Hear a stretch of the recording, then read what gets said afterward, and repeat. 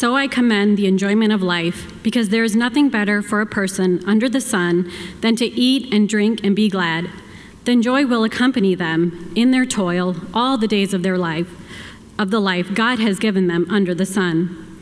When I applied my mind to know wisdom and to observe the labor that is done on earth, people getting no sleep day or night, then I saw all that God has done. No one can comprehend what goes on under the sun. Despite all their efforts to search it out, no one can discover its meaning. Even the wise claim they know. They cannot really comprehend it.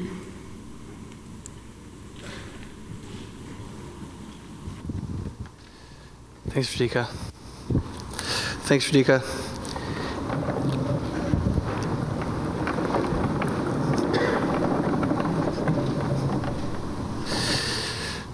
Eldon Pons did something he had never done before.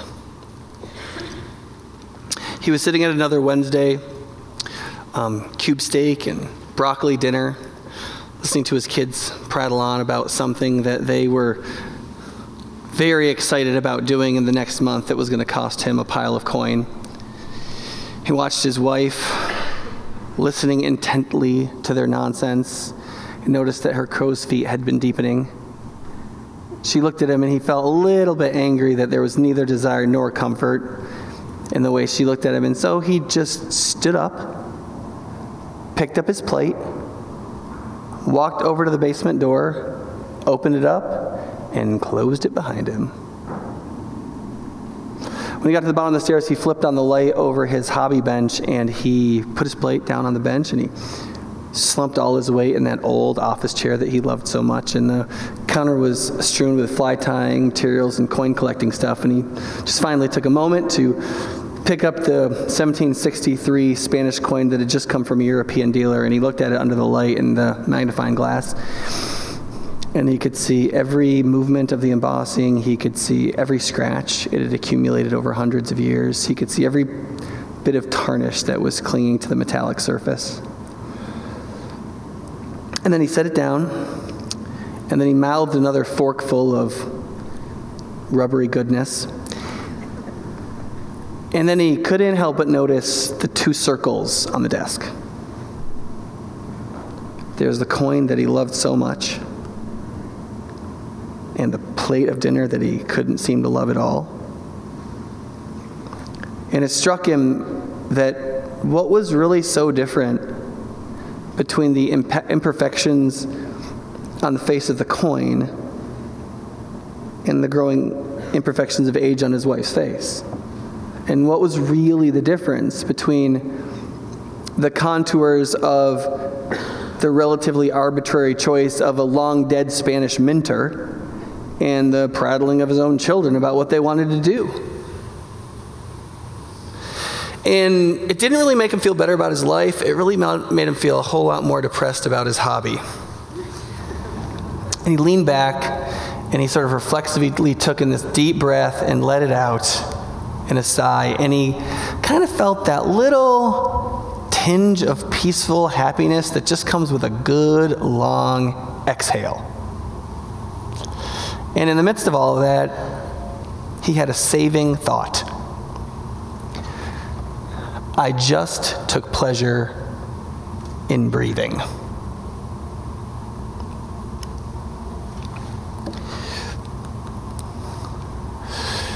One of the reasons we spent 4 weeks in this Art of Normal series is because if we can't learn to take pleasure in our ordinary lives, our work, our families, our covenantal friendships, any of our other roles, our hobbies, leisure, amusement, and rest cannot save our sense of significance or happiness. When we don't have the capacity through the transformation of Jesus to actually enjoy the most basic things of ordinary life as we were created to, the natural thing most human beings turn to, besides illicit relationships, is avocations, hobbies, leisures, amusements. But all of those things are just another part of ordinary life. They're not really fundamentally different than it. And if you can't take pleasure in your work, and if you don't take pleasure in your wife, or your kids, or your covenantal friendships, or any of those other things that are part of your vocations, roles, responsibilities that are repetitive, it's really just a matter of time before you see that your amusements and your hobbies and your leisure and your rest are not fundamentally different than those things, and are either just as depressing or just as engaging.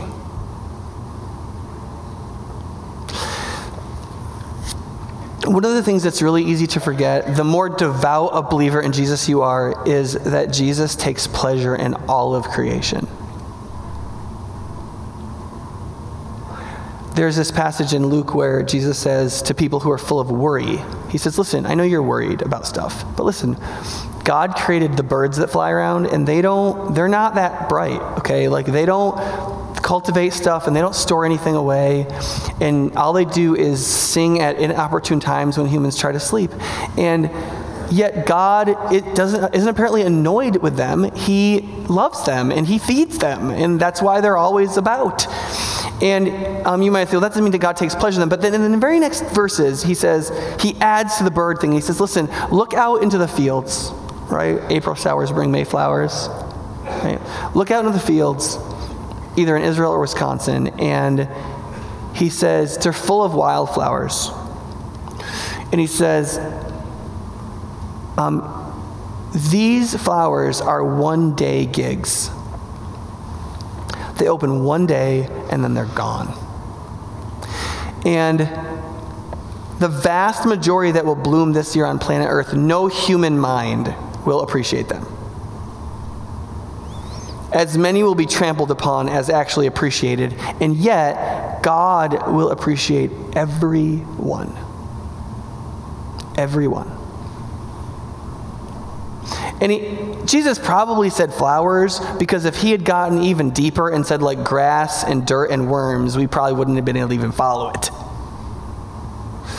But one of the things that's really easy is that when you hear the message about Jesus and you hear about God being big and glorious and Lord over all things, and there being sin and this cosmic rebellion of humanity, and God's moral seriousness still being stretched over with his compassionate love, and Jesus coming in the incarnation, and in his life, death, and resurrection, he has provided an opportunity of salvation for all people, and we can be saved and avert from an eternal destiny of damnation towards a full regenerative salvation, and then that can be echoed in forever in a real heavens and a real new heavens and a new earth, and that all hangs in the balance of us believing, choosing, repenting, following, deciding. That in all of that, it is very easy to believe that with all that seriousness, that takes something away from God's absolute general capacity to simply enjoy every single one-day flower.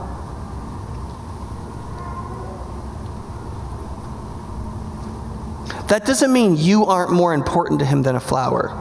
Jesus explicitly said you are. But it doesn't mean, he didn't say God doesn't like flowers, but he likes you. He says God is the kind of being that dresses the one-day flower greater than the greatest king species human has ever known. He is that waving in the generosity of his pleasure. And if he cares about flowers and you bear his image, think of how he cares about you. In that sense, it is the doctrine of God's pleasure in creation that Jesus is using to build a confidence in God's care for us in our worst worries. But the very thing that can unlock your capacity to get over worry can also enliven your sense of joy. Right? So in Ecclesiastes 8, he says this, "So I commended the enjoyment of life, because nothing is better for a man under the sun than to eat and drink and be glad. Joy will accompany him in his work all the days of his life." I'm going to show you another passage that teaches the same thing, but I want you to look carefully at this, because Solomon is saying something active precedes something passive. And this is one of the things that humans, especially secular American humans, have lost about the fundamental nature of human nature. And that is this, that it is what we actively do preceding our emergent happiness that dictates what it's going to be. That is, our active choice about taking pleasure in things precedes the natural feeling of pleasure we just get about things. So he says, so I commend to you enjoyment of life. Do you see that that's an active thing? He's saying life is there, and you need to wake up in the morning and you need to embrace it. And I know it's ordinary, and I know it's repetitive, and I know that you have difficulty taking enjoyment in it. But God can take joy in a single one-day flower, and you can take joy in creation just the same. And if you will do that, if you will commend to yourself, if you will actively learn to take enjoyment, here's what happens. Joy will accompany you in all the work of all the days of your life. Well, let's use a little bit more risque example. I did take out the naughty part, so it isn't quite PG-13. So this is in Proverbs, and Solomon is teaching one of his sons about what wisdom looks like. And he says, may your fountain be blessed. May you rejoice in the wife of your youth. A loving doe, a graceful deer, may you, insert pair of sensual body parts, satisfy you always. May you be ever captivated by her love. Why be captivated, my son, by an adulteress? So, do you see the point here? The point here isn't just about not committing adultery. The point here is all about the internal realities of what we set our pleasures and affections on and what that produces. And so he says, when you marry a woman, you need to take pleasure in her. You need to, rejoicing is like worship. It's something you do actively. You can rejoice, that is an action. That's not a feeling, right? It says, so may you actively, as a man, know what nobility looks like in love and take pleasure in and rejoice in the wife of your youth. And now, listen, when we talk about women, I get that we do not use ungulate metaphors, okay, and that these are a little bit lost on us. But in a desert culture, like deer are basically the prettiest, most graceful kind of animal around. Your only other option is like an ibex, and they have really odd-looking horns, okay? That's just Israel, okay? And so a loving doe, a graceful deer, whatever. You can put in something else. May her, generally thought of as sexual body parts, may you ever always satisfy you, may you be ever captivated by her love. Solomon darn well knows that women age, and it affects those body parts. And it does not matter as to how over time a man can be sensually pleased by his experience of his wife's love, if and only if he has engaged in active pleasure taking in the moral and spiritual nobility of her wifehood. That then transfigures the sensuality of more bodily pleasure, so the two come together and rise. So even as we physically decline, pleasure can increase as it becomes multi-tiered in its moral, spiritual, and aesthetic beauty, which is combined with physical form. And so the man who rejoices in the wife of his youth is always satisfied with her throughout his life. And he finds himself passively, that is, without effort, emergently captivated by her love, even her sensual love, even as she ages. And if you don't do that, what passively happens is the opposite. You will naturally rejoice in the other woman that does the things or is the things your wife isn't. That is funnier, likes to listen to you prattle on about things, is just younger, whatever. And as you internally rejoice in that, you will ultimately be captivated by her. You see, the whole idea here, whether in Ecclesiastes or in Proverbs or in any places that talk about the natural spirituality of human happiness and joy, talks about how you and I choose what to delight in.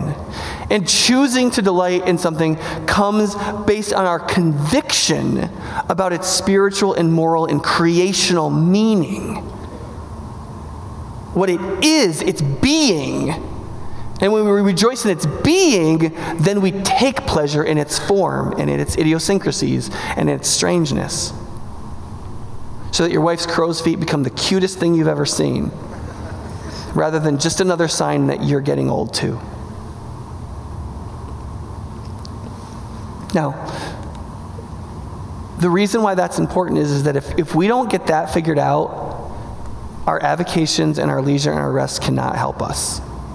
You'll end up getting mad about your leisure and your hobbies and your things like that you don't get to do them more, and when you are doing them, you don't even really like them that much. It's like the guy that gets angry when he goes fishing and doesn't catch fish.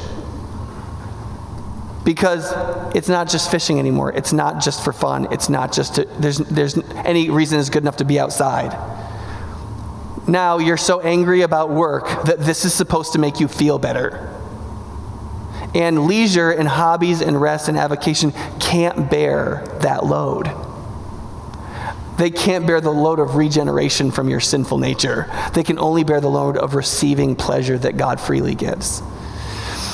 And so a big part of our life are these things, and yet they should be received and enjoyed and used and seen with just as much theological clarity as our work, our relationships, marriage, family, parenting, covenantal friendships, or anything else.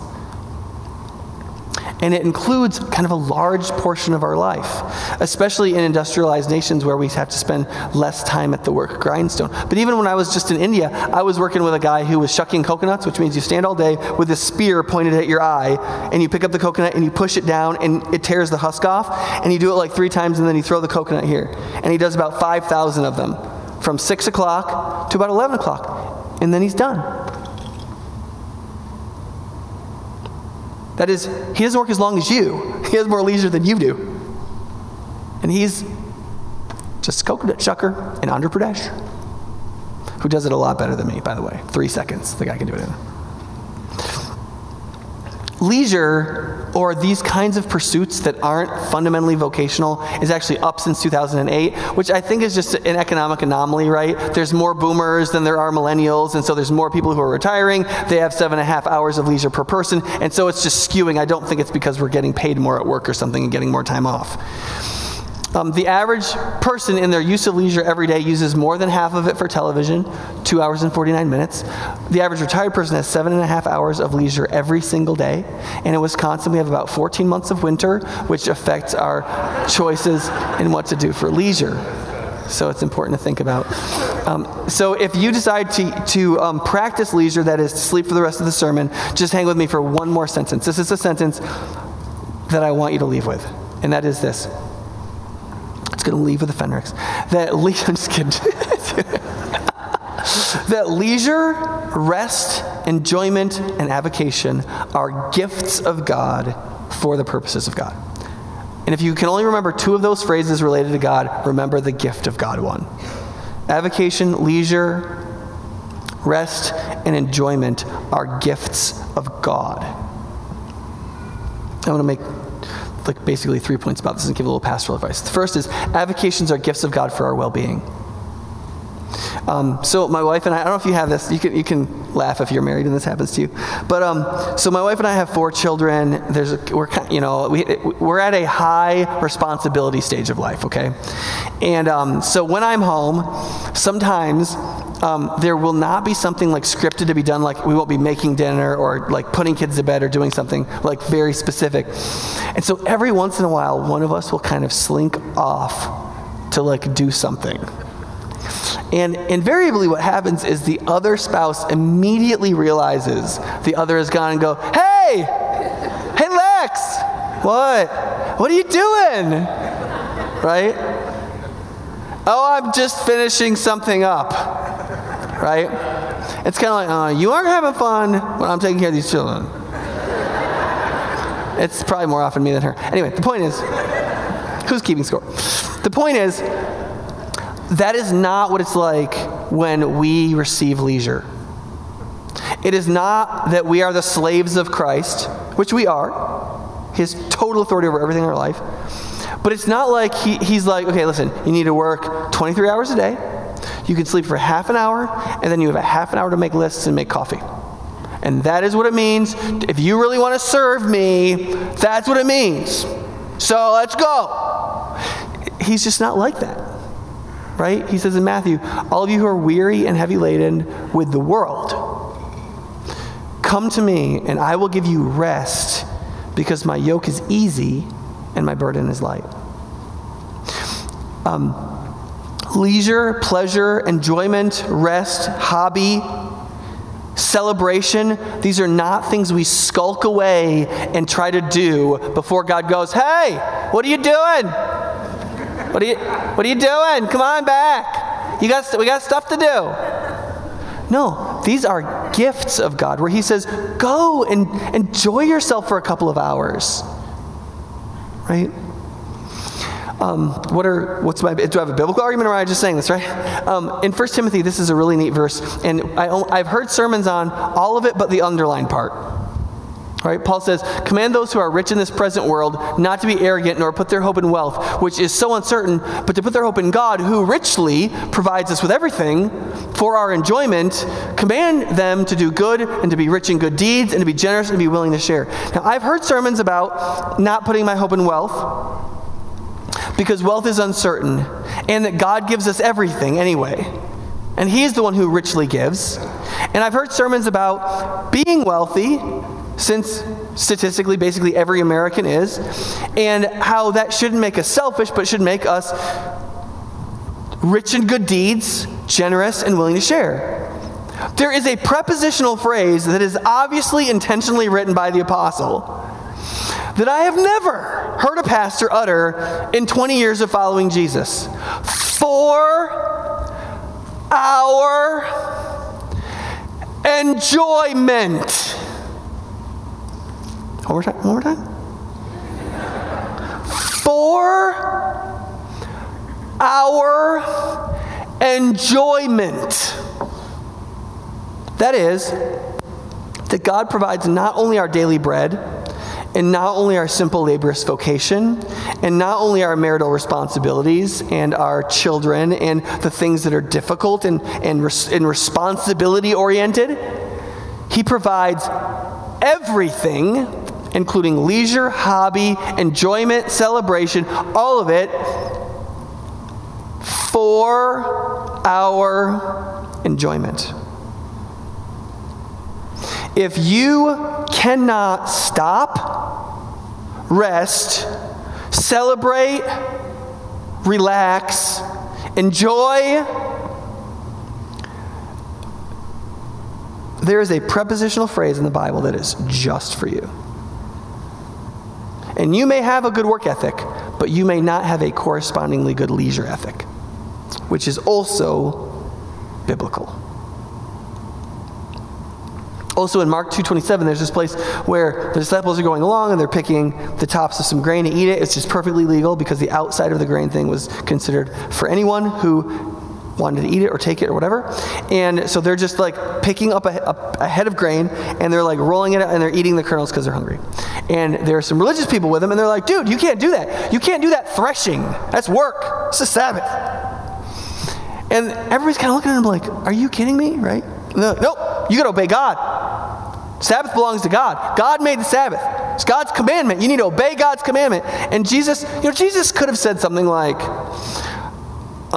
yeah, he didn't mean this. Like he didn't mean eating a little piece of grain. But that isn't what he said.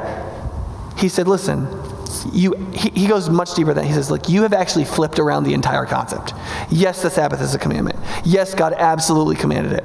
Yes, he told people that if they didn't do it, they were breaking his entire covenant. Yes, it's as important as any other commandment in the entire Bible. And here's why. Because God wanted to lavish rest upon humanity. That's why. Because God in his generosity, for our enjoyment, rest, recuperation, hobby, leisure, and celebration, he wanted to make dang sure that there was at least one day a week that no matter how low you were on the pay scale, even the donkeys and the oxen got to play and got to rest and got to enjoy and got to celebrate. You're missing the point of the Sabbath. The Sabbath is from God for people in the generous sense, not in the duty sense. But being happy, taking rest, finding leisure is a duty. The second thing is avocations only honor God when they have a certain gospel character. So it's not as though anything fun is like super cool because everything's a gift from God and God gives us our leisure and all that stuff. How we pursue avocations matter. So, for example, you can pursue avocations in a degrading and excessive way. So, for example, we can call things hobbies, leisures, relaxations that are wallowing in luxury, escapist, that are silencing of our conscience. So, for example, TV is a great example of this. There's like 5 different reasons to watch TV. There's probably 3 or 4 that are really bad reasons, right? I don't want to concentrate on something I need to concentrate on. I don't want to have that conversation with somebody. I'm sick and tired of 100 things. I don't want to do the hard work of making my own story great, so let me just watch somebody else's. Like, there's lots of just terrible reasons to watch television. And there's a couple good ones. Like, television contains artistic stories that are produced for the general welfare and enjoyment artistically, and some of those shows actually would qualify as art by the most liberal possible standards, and you are enjoying art created by others out of their productivity for your enjoyment. You just watch it on a screen. There's nothing inherently wrong with that, right? So it really matters how we do many of our leisure avocations and rests, right? And some are kind of sort of inherently wallowing in everything that is wrong with our sinful nature. Pursuing of triviality, isolation, personal vanity. So, for example, Proverbs 21:17 says, "He who loves pleasure will become a poor man. He who loves wine and oil will not become rich." So you can pursue work wrongly, and similarly, you can pursue avocation wrongly. James 5:5 says this, "You lived luxuriously on the earth and led a life of wanton pleasure. You have fattened your hearts for the day of slaughter." So you engaged in leisure in such a way as to make yourself a fat pig for God to kill in his wrath. That's basically what that verse says. Okay? Which we should be able to deduce from that there is a wrong way to luxuriously or vainly or wantonly or sinfully pursue leisures. Everything in human life that is part of creation, which would include human leisure and rest, is created by God for a profoundly good purpose and is corrupted by sin and drawn towards our self-destruction and selfishness. And so therefore, everything in our life, including everything ordinary in our life, is a fulcrum of a place where the sinful nature would war with the divine nature, with what God has created it for and what our sinful condition wants to make it, to twist it into something different. And so so every leisure that we have, every rest that we have, is a place where we're either redeeming it in the gospel, seeing it for its creative purpose, and embracing it as a gift of God, or it being just another pasture where the wild hogs of our sinful selfishness roam free and wallow. Right? The second thing is, even if it's a morally neutral kind of leisure or rest, it still can be out of proportion or imprudent, right? So we can have leisures or hobbies or things like that, and we still can spend too much money on them, too much time on them. They can engage us into too much isolation from other people that we should be in relationship with. They can exclude us from things like stuff we're supposed to be doing with our kids or something like that. So, for example, this has been a huge problem for me, and a complaint of my wife for years. And I've had to totally get rid of some of my hobbies that took me away for hobbies that kept me home and that I couldn't over fixate on. So, for example, one of the reasons why I have been growing composting worms is because I can do it at home, and I can't speed it up. The little buggers only mate so fast and grow so fast, and there's nothing I can do to change that biology. And so there is a limited number of things that I can do a limited number of times, and then that's it. There isn't anything more I can do. And so I sort of can't obsess over it unless I just stare at them. And the minute you open the top and the light comes in, they all go under. They don't love me.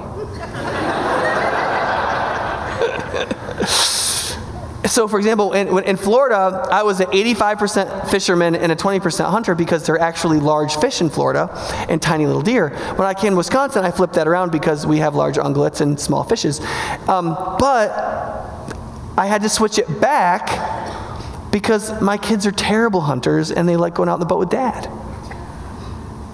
And I can embrace all of God's good creation, and so I can embrace fishing as much as I can hunting, and if my kids can fish with me, and that's what they want to do, and that's how I can spend time with my girls, then I just have to do it, even if they do bring their iPhone and play dance music while we're trying to catch sunfish.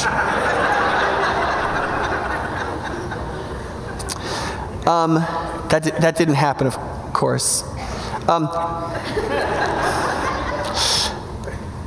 The characteristics of leisure, rest, and those things in a gospel place are 4. And I took these from, let me just say for those of you who are in health sciences and recreational sciences, Paul Heintzman, who's professor of health sciences, author of Leisure and Spirituality at the University of Ottawa.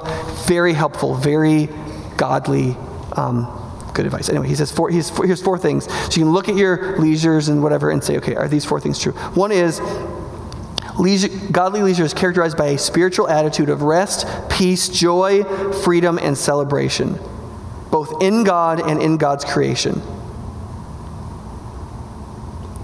Rest, a spiritual attitude of rest, peace, joy, freedom, and celebration.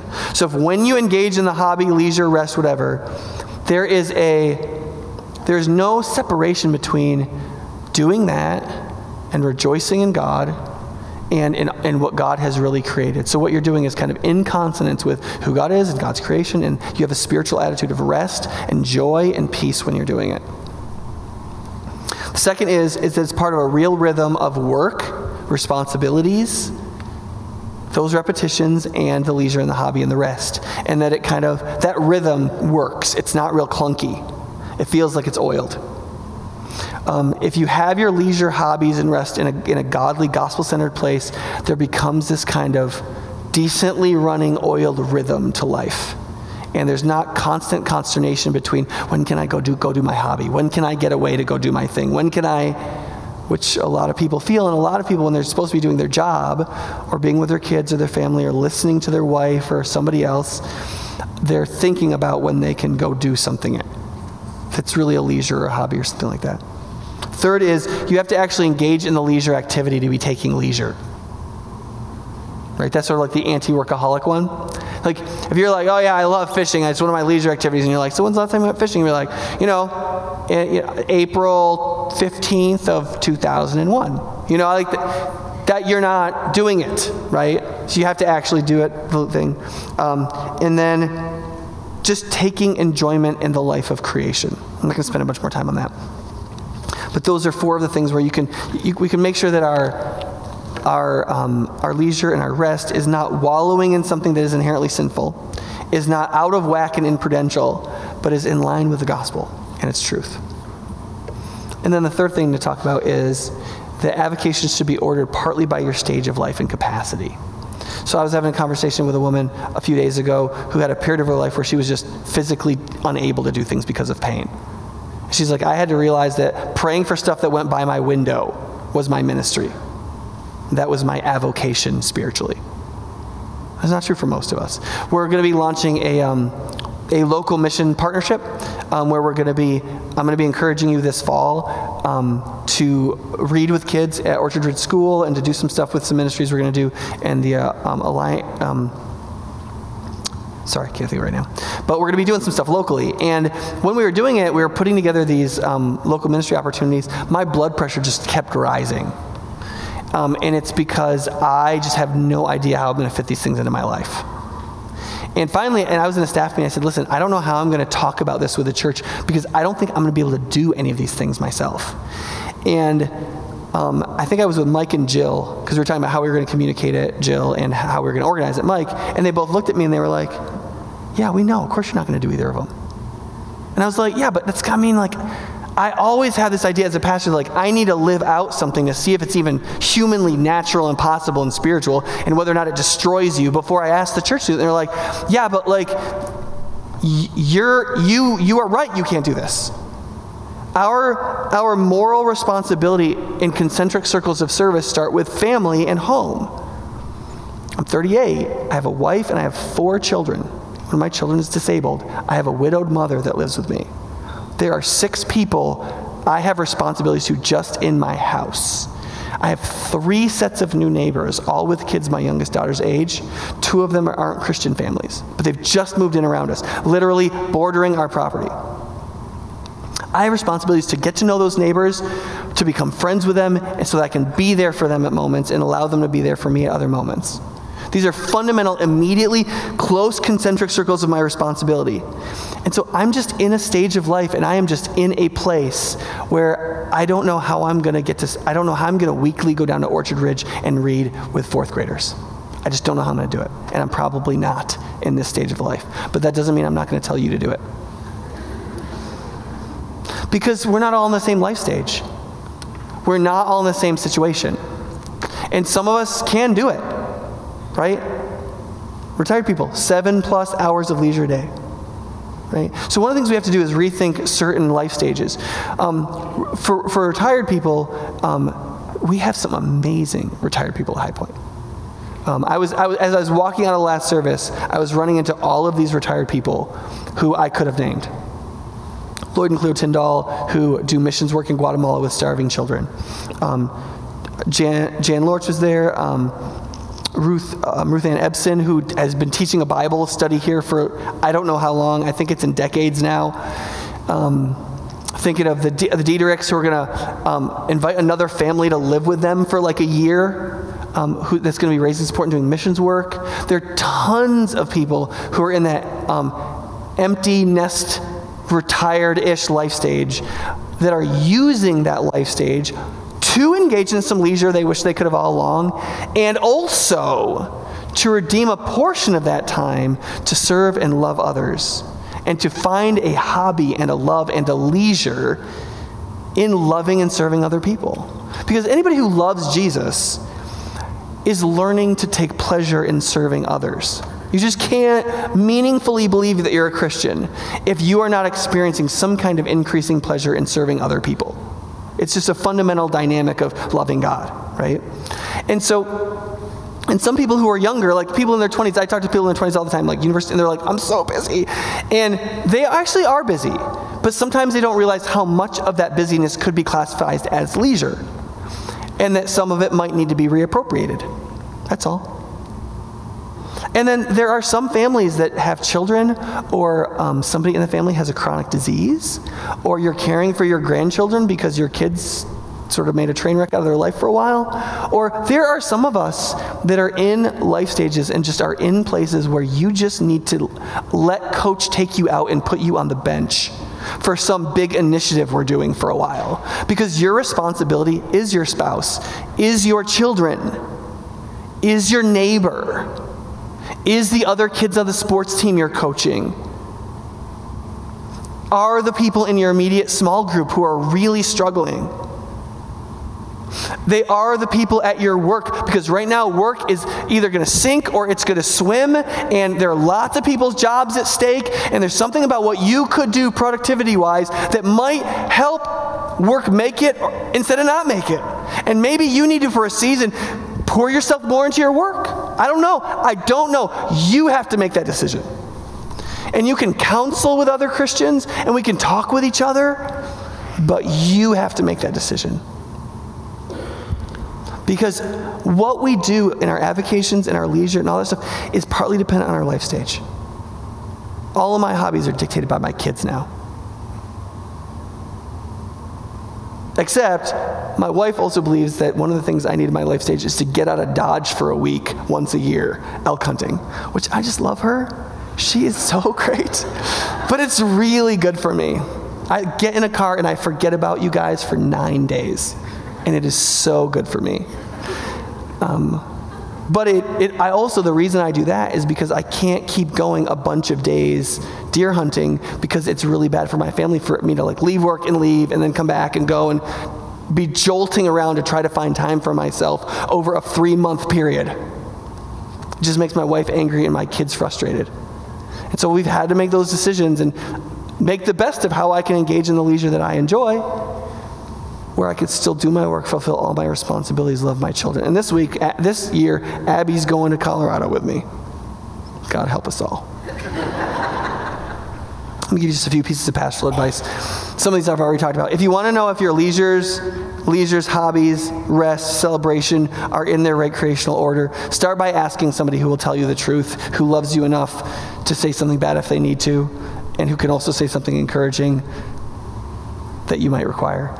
Most people watching your life who know you and love you know if your vocational life or if your avocational life and leisure life is in order or if it's out of whack. Just ask them to be honest with you. Second is, if you've got young kids, you might have to make some hard choices about what you're going to do. But try to include them. Just do your best, as they get old. But here's the other thing. Too many parents do what their kids want to do. Can I just be honest with you? Way too many parents just do whatever their kids want to do. It's not good for your kids. Okay? If you're going to let your kids do what they want to do, let them play by themselves. It's called imaginative play. They don't need you to be their imagination for them. Okay?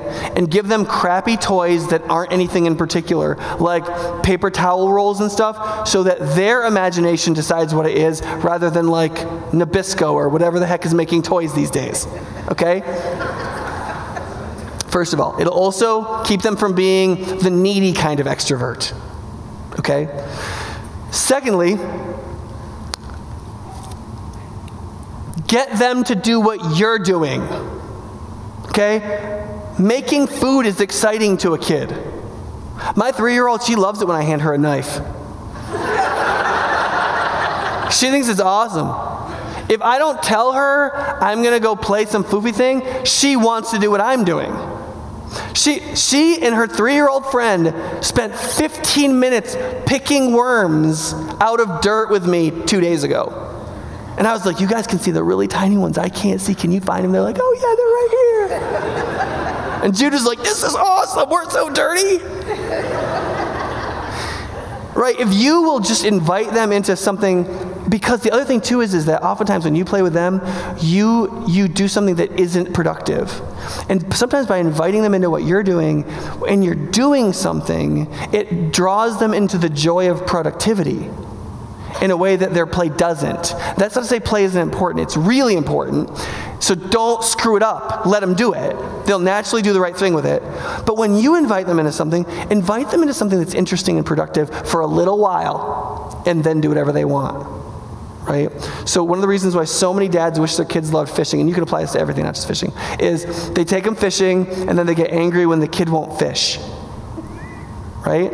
After like 10 minutes, they say, take your kid fishing. All the articles say this about kids and fishing. Take them fishing, fish for like 9 minutes, and then do whatever the heck they want. If they want to throw rocks in the water, throw rocks in the water. They'll love fishing the rest of their life, and bring candy. Right? So teaching your kids and trying to enjoy, if you get too task-oriented, it doesn't work, right? Sometimes you got to purge. Sometimes it's time to just get rid of a bunch of hobbies. Sorry. Sometimes it's just time to get rid of a bunch of hobbies. Or wrap it up in duct tape and put it in a far part of the attic for when you're an empty nester. And then the thing will be obsolete. All right. And then using your avocations for the gospel to bless other people, or evangelistically to invite non-Christians to do it with you. So last time I went elk hunting, I invited 3 non-Christians to go with me. This time I invited a couple too.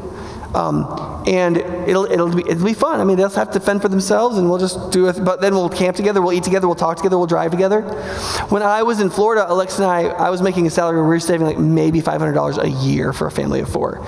And so when an older guy who had like a hunting lease invited me to come and shoot a deer so I could bring 70 pounds of red meat home to my family for free, for the 39 cents of the shell, right? That was honestly a huge blessing for me. So I got to go out, I got to relax in a deer stand, nap for most of it, and then like bring home real food that costs $5 a pound if my wife bought it at Winn-Dixie, right? Like that blessed me. And for them it was just like, they were buck hunting, they didn't want to shoot the does, invite the like young pastor guy who'll do it. But it blessed me, and they cared enough to invite me. And who knows what it is for you? Cooking for somebody, or inviting somebody over, just being with somebody, inviting them into the game that you're already going to watch, whatever it is, right? And then lastly, you can use meaningful leisure to serve other people in lots of different ways, and Christians should be growing in seeing service itself as leisure. And so in your spiritual growth, seek to grow in that. We'll end with this. We're about to see a video of a young woman's story and to do a baptism of a young woman named Megan. Are you here, Megan? Where are you? Where is she? She's back there somewhere. Oh, she's getting changed. Sorry, okay. Megan! I'm just kidding. Not only does Jesus, because he's the creator, bring meaning to all of our leisure and our enjoyment and our celebration and all that stuff, but he also frees the human soul in internal spiritual rest to receive his free, generous gift of enjoyment. In the book of Hebrews, the whole first part of the book, in fact, the whole book is about how Jesus is better than everything that you think is religiously awesome for Jewish people. And so the first thing that Jesus is better than is the angels. And the angels are very great.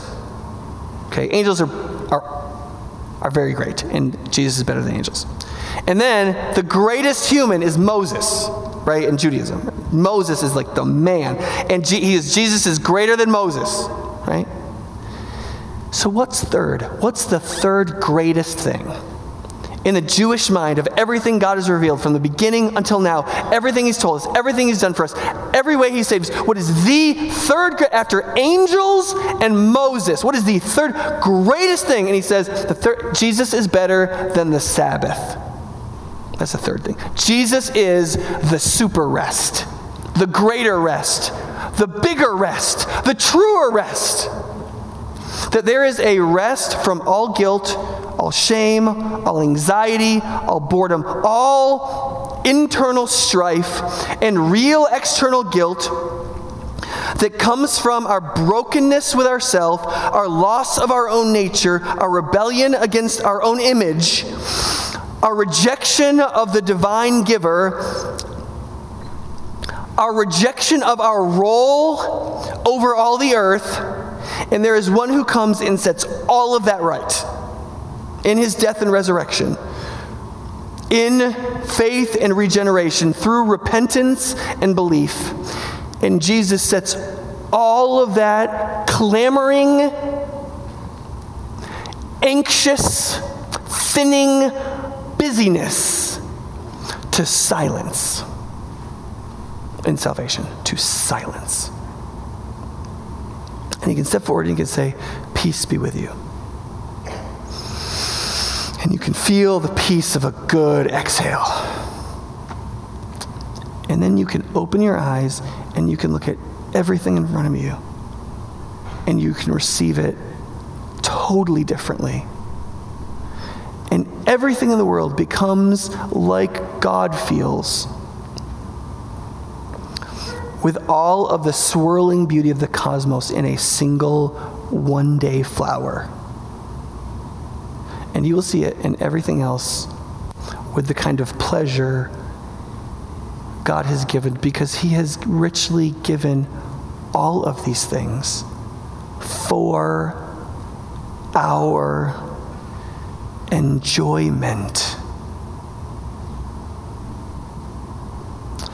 So for the next few minutes, take joy in a story of a young woman finding Jesus, taking on his name, and becoming part of his church.